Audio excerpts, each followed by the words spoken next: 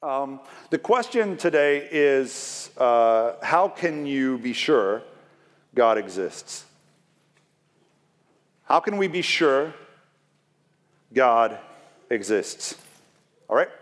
So your study guides, I hope, will lead you through some of this conversation. You can use those for your notes and or to write your letter of resignation from the story if whatever I say today doesn't sit well with you, which there is a chance. I'm just telling you, there is a chance based on the stuff we're talking about today. So how can we be sure God exists? Here's what I think. I think outside the church, there is a growing perception that atheism is just blowing up, that atheism is becoming the new normal outside the church, especially in urban centers like Houston, where people seem to be post-religious or post-Christianity or whatever the terms that you hear. If you read CNN.com or if you read the New York Times or just keep your ear to the door of the culture, you might think atheism is on the rise. And I just wanted to say that I have no real problem with atheists in general, but that is not the case. As a percentage of the population, true, pure atheism is not on the rise. As a percentage of the population, people that are purely atheists, meaning they deny any possibility for the existence of God, that group is not really growing. It's growing a little bit, but it's not blowing up like you think. The group that's blowing up is not atheism, it's agnosticism. Agnostics it's the fastest growing religious segment in America. Agnostics, non-religious, unaffiliated types of people. And so there's a difference. There's a vast difference between atheists and agnostics. Atheists absolutely deny the existence of God and the possibility for God. Agnostics just say, we will never know for sure whether or not God exists, and it seems like an irrelevant question to our daily lives. It has nothing to do with the way I'm living, and so why bother? Why get in these arguments on Reddit? Why, fight with my family at Thanksgiving? Why do any of it if, it's not really worth it? And so there is a huge difference here. Now, what's happening culturally, and the reason everybody thinks atheism is growing so quickly is that atheists like to lump agnostics in with them, right? Atheists like to say agnostics, I've heard it said that agnostics are just cowardly atheists because they actually don't believe in God. They're just afraid to say so. They don't want to, be labeled atheists and face, whatever ramifications there are. But I'll be honest, I have tons of agnostic friends, and that is not my experience. It's also not the statistical truth, because when you read between the lines of census data and other surveys that are done among agnostic and non-religious, unaffiliated people, more than half of them say they're persuaded to believe that there is some intelligence beyond the natural world. Something exists that is responsible for, the universe, but they stop short of saying it's God because they hate religion. And they are fearful of being labeled, any kind of specific, religious group. And so it's not that they necessarily don't believe or that they deny God's existence. It's that they are just so fearful of being called religious that they stay agnostic. Now, I'll be honest. Honestly, I have trouble a little bit identifying sometimes with modern day hardcore atheists. Even though I used to be one, and I have said before, I'd rather have lunch with a cool atheist than with a crazy religious person, right? So, but the tenor of the conversation with atheists lately has changed. Actually, the tenor of a conversation with a hardcore atheist reminds me a lot of the tenor of a conversation with a hardcore religious crazy person. They're the same people. They're just saying different things. Just a little bit. Replace God with no God, and they're the same person. And they're as hateful and as angry and whatever, Atheists today, by and large, this is not all atheists, whatever, but by and large, what I experience hardcore militant atheists to be like, it's like they're Dallas Cowboy fans, right? They're a little bit annoying, a little bit arrogant. They think there's more of them in the world than there actually are. They watch the Super Bowl every year and they go, next year's our year. Next year's our year. but never quite happens for Cowboy fans, and it never quite happens for the atheists either, you know? Agnostics are different. Agnostics are the ones that watch the Super Bowl for the commercials and the halftime show. And they have no vested interest in either team because commitment is scary and football is stupid. That's the agnostic view, you know, of religion. There is quite a difference between the two. But I do want to say that no matter where you are, agnostic, atheist, Christian, somewhere in between, whatever, I just want you to know there's a place for you at the story. And there will always be a seat for people who are agnostics. We'll even make a place for people who are atheists because God loves everybody, even Dallas Cowboy fans. So let's move forward with that in mind. I want to talk about 3 claims that non-religious and skeptical people often make about belief in God to refute the belief in God, right? I'm going to fly through those and not do any of them justice, but that's just the nature of the beast here. And then I'm going to offer, to refute those claims, I'm going to offer 3 questions, better questions that we should be asking instead of some of the things that we normally say and ask. So, claim number 1, and you can find these on your study guides. Claim number 1 is you can't prove God is real. You can't prove the existence of God. And look, I'm a pastor, and I have no problem saying that's absolutely true. No one can prove the existence of God beyond a shadow of a doubt.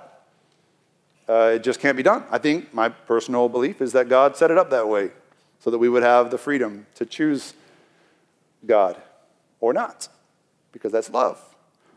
But I don't think it's possible for anyone to prove the existence of God. Here's the problem that I have with our conversation in our culture right now is that we make this illogical leap from you can't prove God exists to therefore God is not real. And this is an illogical leap that really smart academic people are making all the time. You can't prove God's real, therefore God does not exist. I'm not sure that's a leap we really want to take because I don't want to mess up a perfectly good Valentine's Day for us. But the truth is, you can't prove anything is real. I don't want to get all matrixy on you and mess up your romantic mood, but it's conceivable that consciousness itself is an illusion and that none of us are really here. We could be all caterpillars in a cocoon having the same dream right now. It's conceivable. You can't prove that it's not. I could be a Shih Tzu on a couch, taking a nap, dreaming about being a Methodist human right now, right? You can't prove that it's not. So this idea that without verification, nothing is real is not something we want to do because we will wind up canceling everything out if we chase that path too closely. But we are so in love now with verification that we've come to believe, people my age and younger have been conditioned to believe that without scientific proof, nothing is real. Nothing can be true unless it's scientifically verified. And so science becomes the ultimate filter and giver of truth. The problem with that is that any good scientist knows that science cannot be a source of truth. It was never meant to be a source of truth. Science is a good and wonderful thing. I love science. The discovery this week of the waves is amazing. It blew my mind. I love it. Yes. But science cannot be a source of truth. Any good scientist will tell you that. Once science becomes a source of truth, it becomes something else. It becomes just another religion that's run by men with agendas and power. And so science is not that. Science, at its purest form, actually has a lot in common with theology. Because as we talked about a few months ago with our God Loves Science series, science finds its root in theology. So the ideas of science are rooted in theology. Here's the shared assumption between theologians and scientists. It is that there's something out there that's good. There's something out there that's true, something that we should give our time and our effort and our energy to know. Right? It's worth it.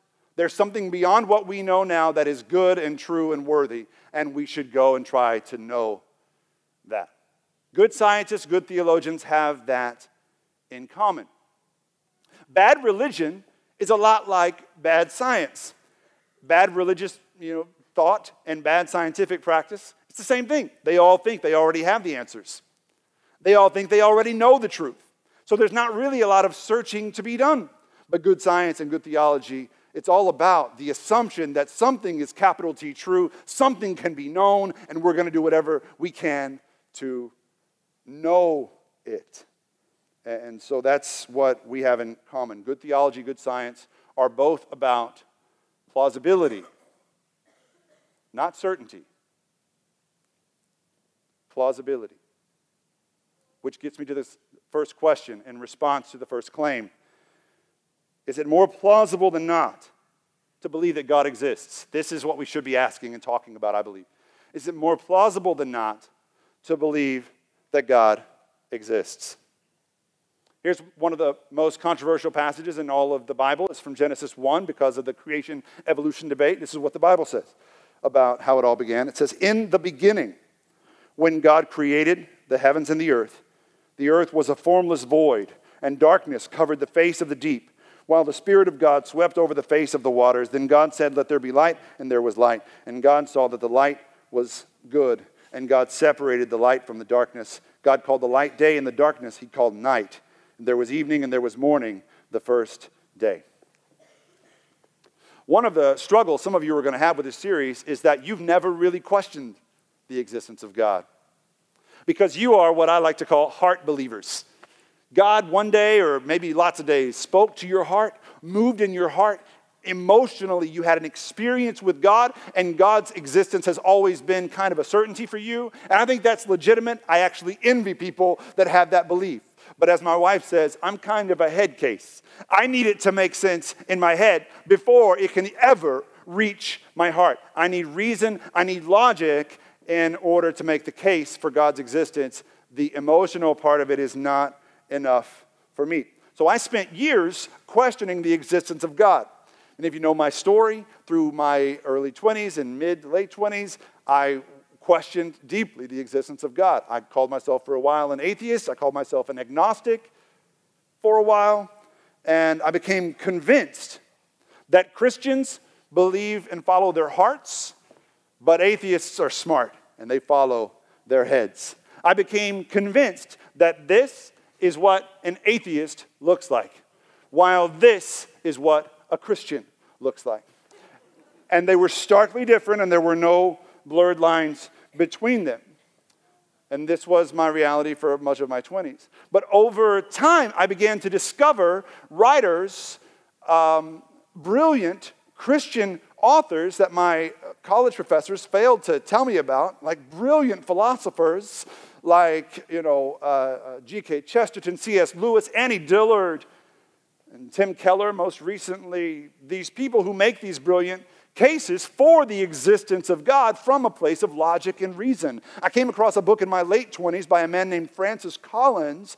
The book is called The Language of God. Collins is a geneticist who was in charge of mapping the Human Genome Project in the 90s, a brilliant man, and he had this to say about the universe and how it came to be. He says, "We have this very solid conclusion that the universe had an origin, the Big Bang. I can't imagine how nature could have created itself, and the very fact that the universe had a beginning implies someone was able to begin it. It seems to me that it had to be outside of nature."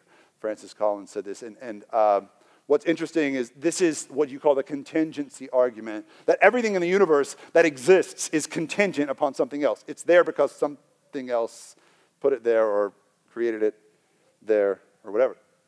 And atheists hate this idea.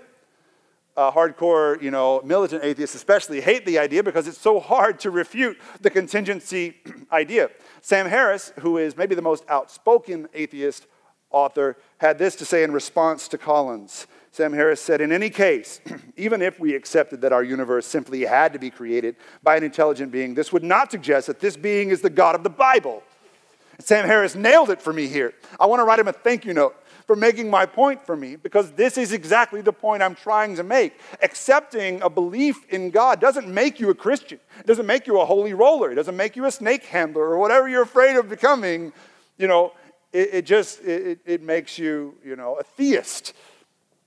And so I think what stands in many people's way of saying, I think it might be more plausible than not that God exists, is this idea that if I do, what will they call me? What will they think about me? What will they say about me? What does that make me? I'm telling you, it doesn't make you anything other than merely a theist. And I think that fear is what drives many of us, fear of being lumped into a religious category. And here's what's important for us as Christians to understand. That fear exists for a reason, and Christians are largely responsible for it. Because too many people have been hurt by Christians. Too many people have been insulted by Christians. Too many people have been embarrassed by Christians. They watch the news and some Christians say some awful things.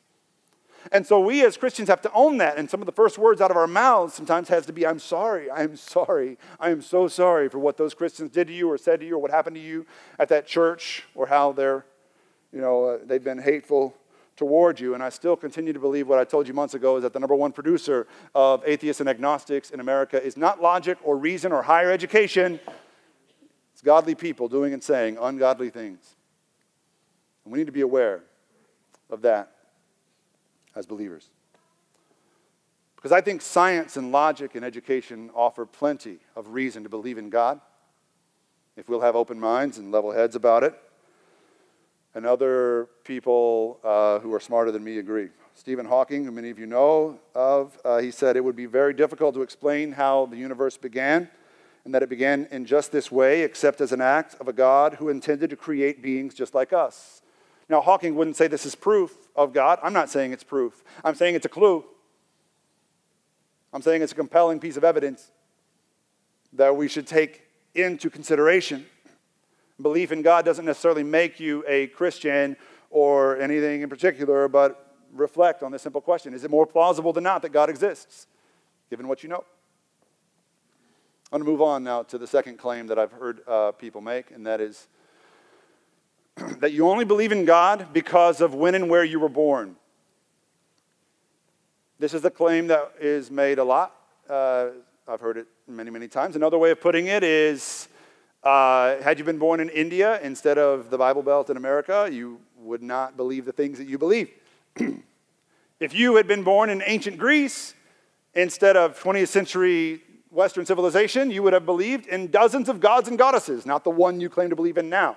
And so there's another illogical leap people make here, is that because, as sociologists say, people tend to believe what the people around them believe, and there is a social conditioning process that happens, no belief can be trusted. And no truth is true beyond that small community. And so if you say your truth is truer than someone else's truth, that makes you an arrogant bigot, because you can't do that because all beliefs are socially conditioned. And it sounds like a compelling case until you just step back from it and go, this statement contradicts itself completely. Because if all belief-forming faculties are the products of social conditioning and can't be trusted, then so is this. If you were born somewhere other than 21st century Western civilization, there's no way you would be an atheist saying all religious beliefs are false, right? You've been socially conditioned to believe these things, which is fine until you say social conditioning cancels out any possibility for truth. That's a terrible reason to believe that nothing is true. Just because people have been socially conditioned to believe different things doesn't mean that some truths aren't truer than others. So here's what I want to say. Yes, absolutely. Being born in the Bible Belt, going to church all your life, makes it more likely you're going to become a Christian. Just like being born in San Francisco and your parents sending you to Berkeley makes it more likely that you're going to become pretentious, and or an atheist. Every part of our lives has an element of social conditioning, including our belief-forming faculties, but that's no reason to believe that truth, capital T, doesn't exist, and that some truths aren't truer than others. The better question is this: how can we explain the universal human longing for transcendence? How can we explain the universal human longing for God? Now, my atheist buddies, they will say, well, it's the product of evolution. At some point in the history of human development, it was beneficial to human beings that they believe in God.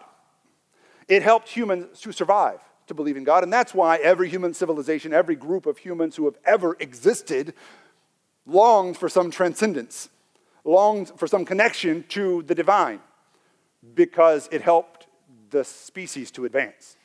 And they will say, it should have gone away, that need for transcendence. Richard Dawkins, the most famous atheist in the world probably, has said that the religious longings of human beings are just evolution gone awry. They're an evolutionary misfire because they're no longer necessary for human advancement, and yet they haven't gone away, and they should have gone away. So they're a little bit like, the duck-billed platypus, or they're a little bit like religious convictions, religious longings. It's a little bit like wings on an ostrich.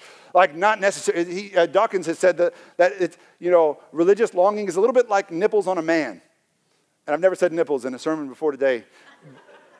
It's a little bit freeing to do that.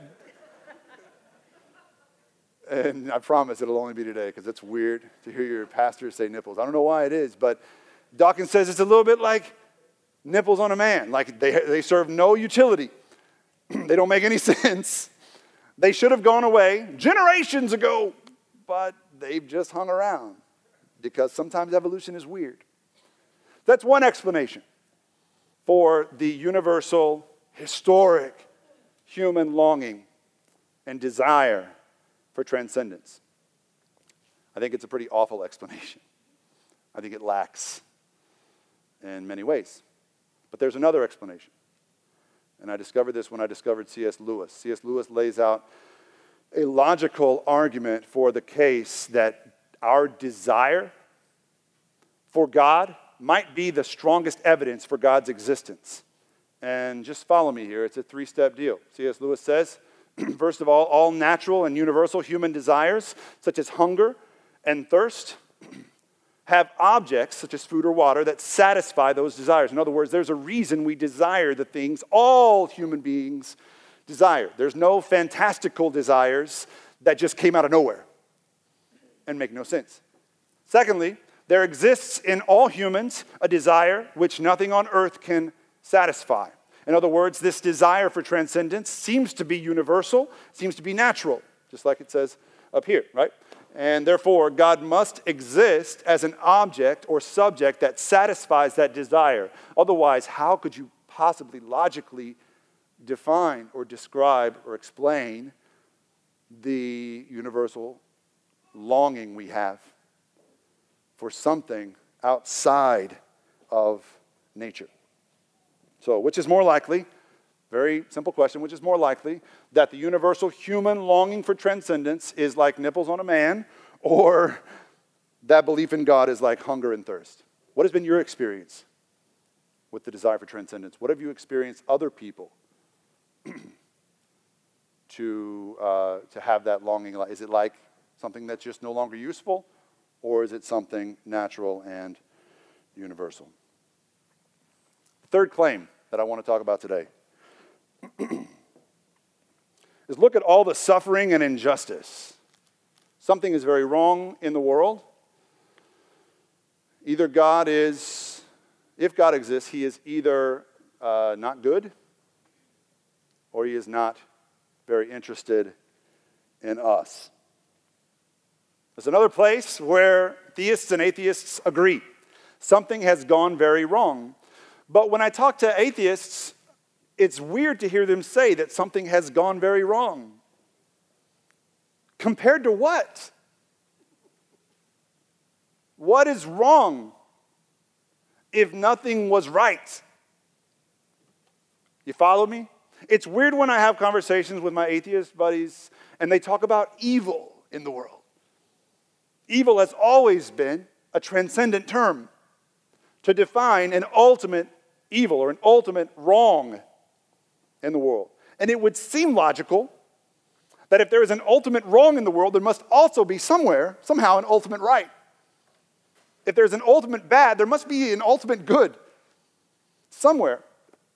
Otherwise, there's no balance in the force. And if you've seen The Force Awakens, you know that's a problem. That's a problem. There's no balance in the force. There must be an ultimate good that offsets this ultimate bad or ultimate wrong. So philosopher, again, much smarter than me, his name is Alvin Plantinga. He says, could there really be any such thing as evil if there were no God and we just evolved? I don't see how. He says, there can be such a thing only if there is a way that rational creatures are supposed to live, obliged to live, the way we ought to live. You don't have ought without some kind of a universal moral, notion, okay? So a secular way of looking at the world has no place for a genuine moral obligation of any sort, and thus no way to say there is such a thing as genuine evil. Accordingly, if you think there really is such a thing as genuine evil, then you have a really powerful argument for the existence of God. In other words, the existence of evil in the world isn't a strong argument against the existence or the goodness of God. It's absolutely an argument for the goodness of God, for his existence, if we think it through logically, right? So what I don't want you to hear me saying is that the only way to be good is to believe in God, and the only good people are believers, and evil people are those who don't believe. That is absolutely not what I'm saying. That's not been my experience at all. In fact, there's just about as many good people outside the church as there are inside it, okay? I believe that fully. But what I am saying is that the very notions themselves of good and evil make a lot more sense. The notions of right and wrong make a lot more sense if God is part of your worldview than if he's not. Okay? It makes a lot more sense from a theistic worldview than from a non-theistic or atheistic worldview.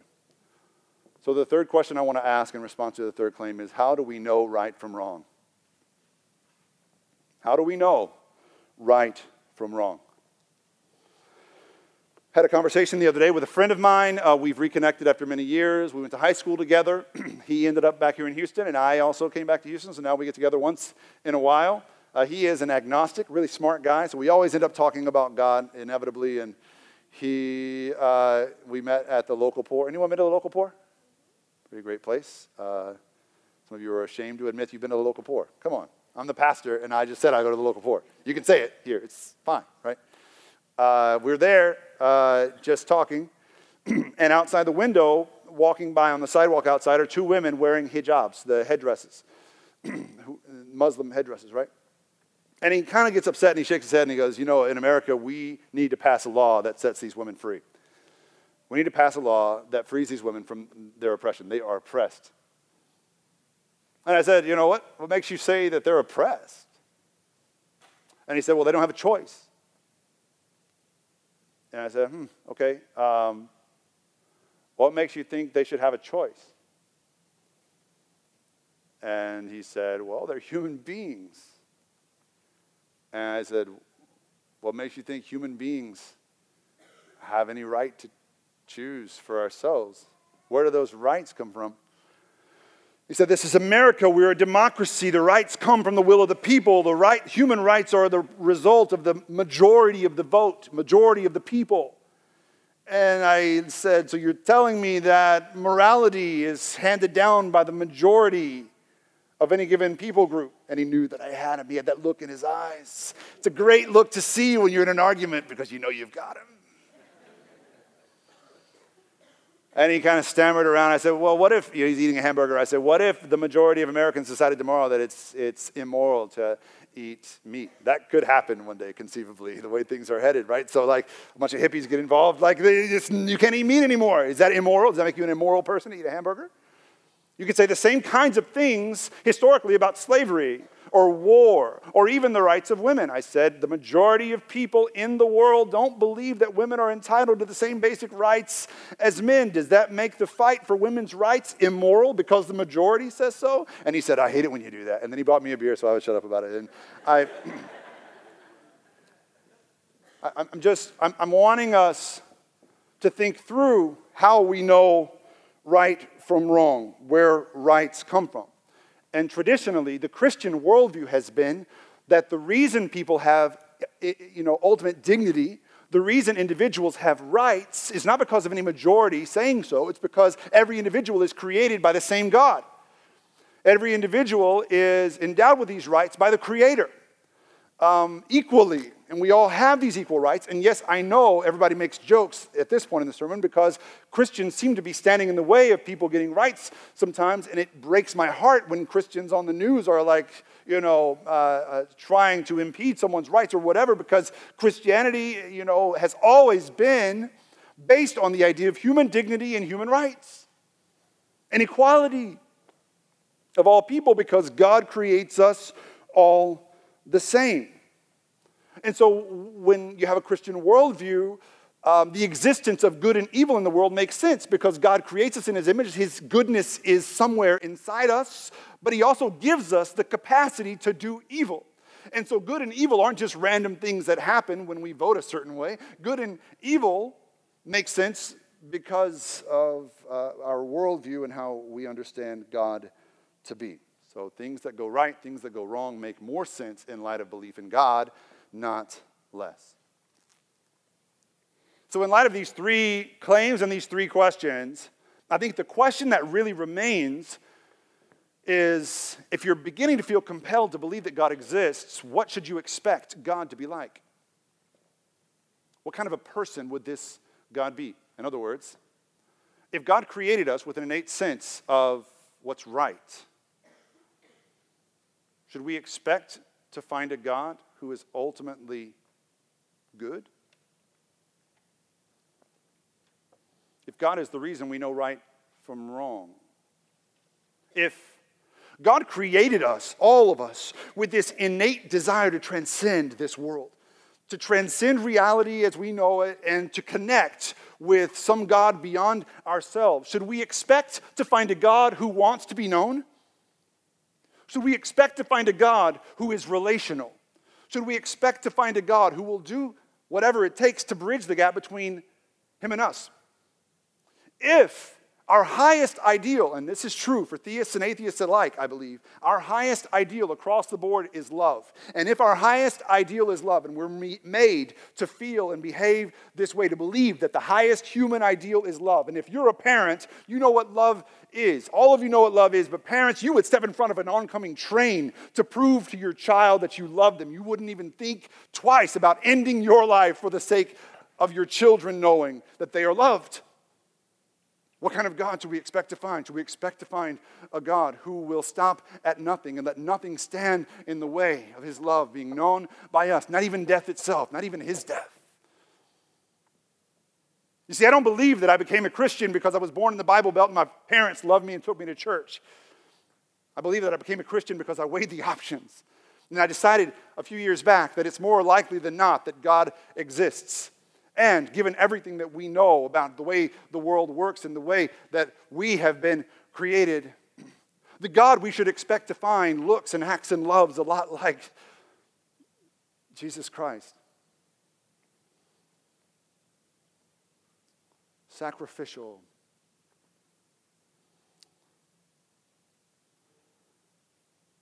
And loving toward us. Stopping at nothing to make sure we know that we're invited to the table. We're invited to the family. Death itself, not even His death, would stand in the way of that.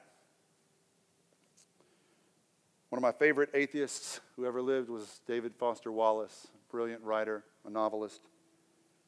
He was an atheist. But at a commencement address in 2005, he said this: in the day-to-day trenches of adult life, there's actually no such thing as atheism. There's no such thing as not worshiping. Everybody worships. And the only choice we get is what to worship. And the best reason for choosing a God to worship, be it Jesus or Allah or Yahweh or the Four Noble Truths, is that pretty much anything else you worship will eat you alive.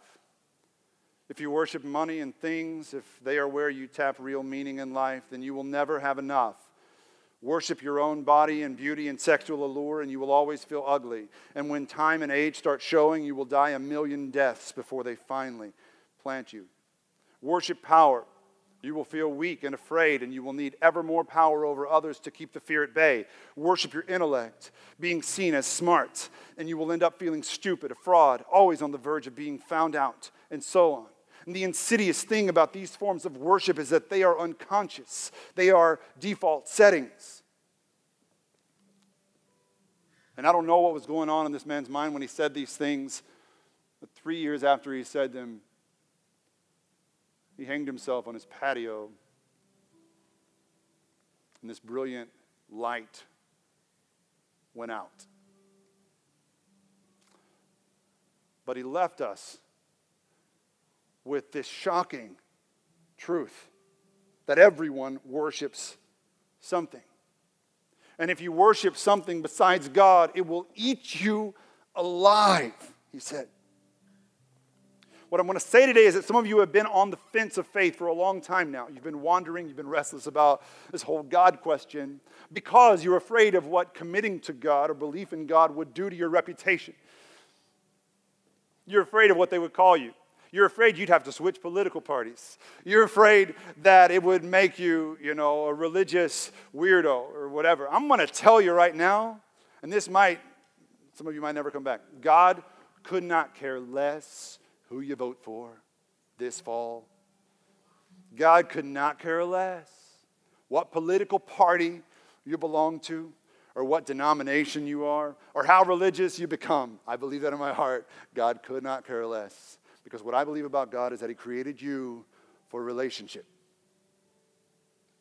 To be in relationship with him. He created you because he wanted, like a father, to know you.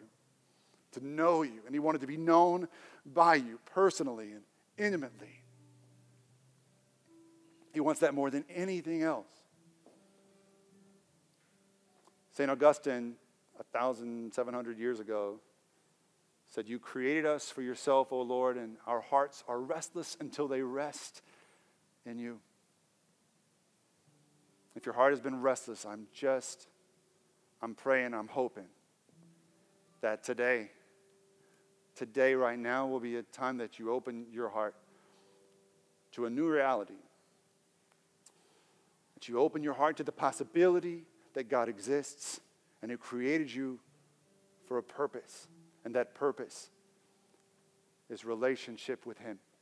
All you have to do to start is say yes. Say, okay, I think I believe. God, meet me where I am. Let's pray.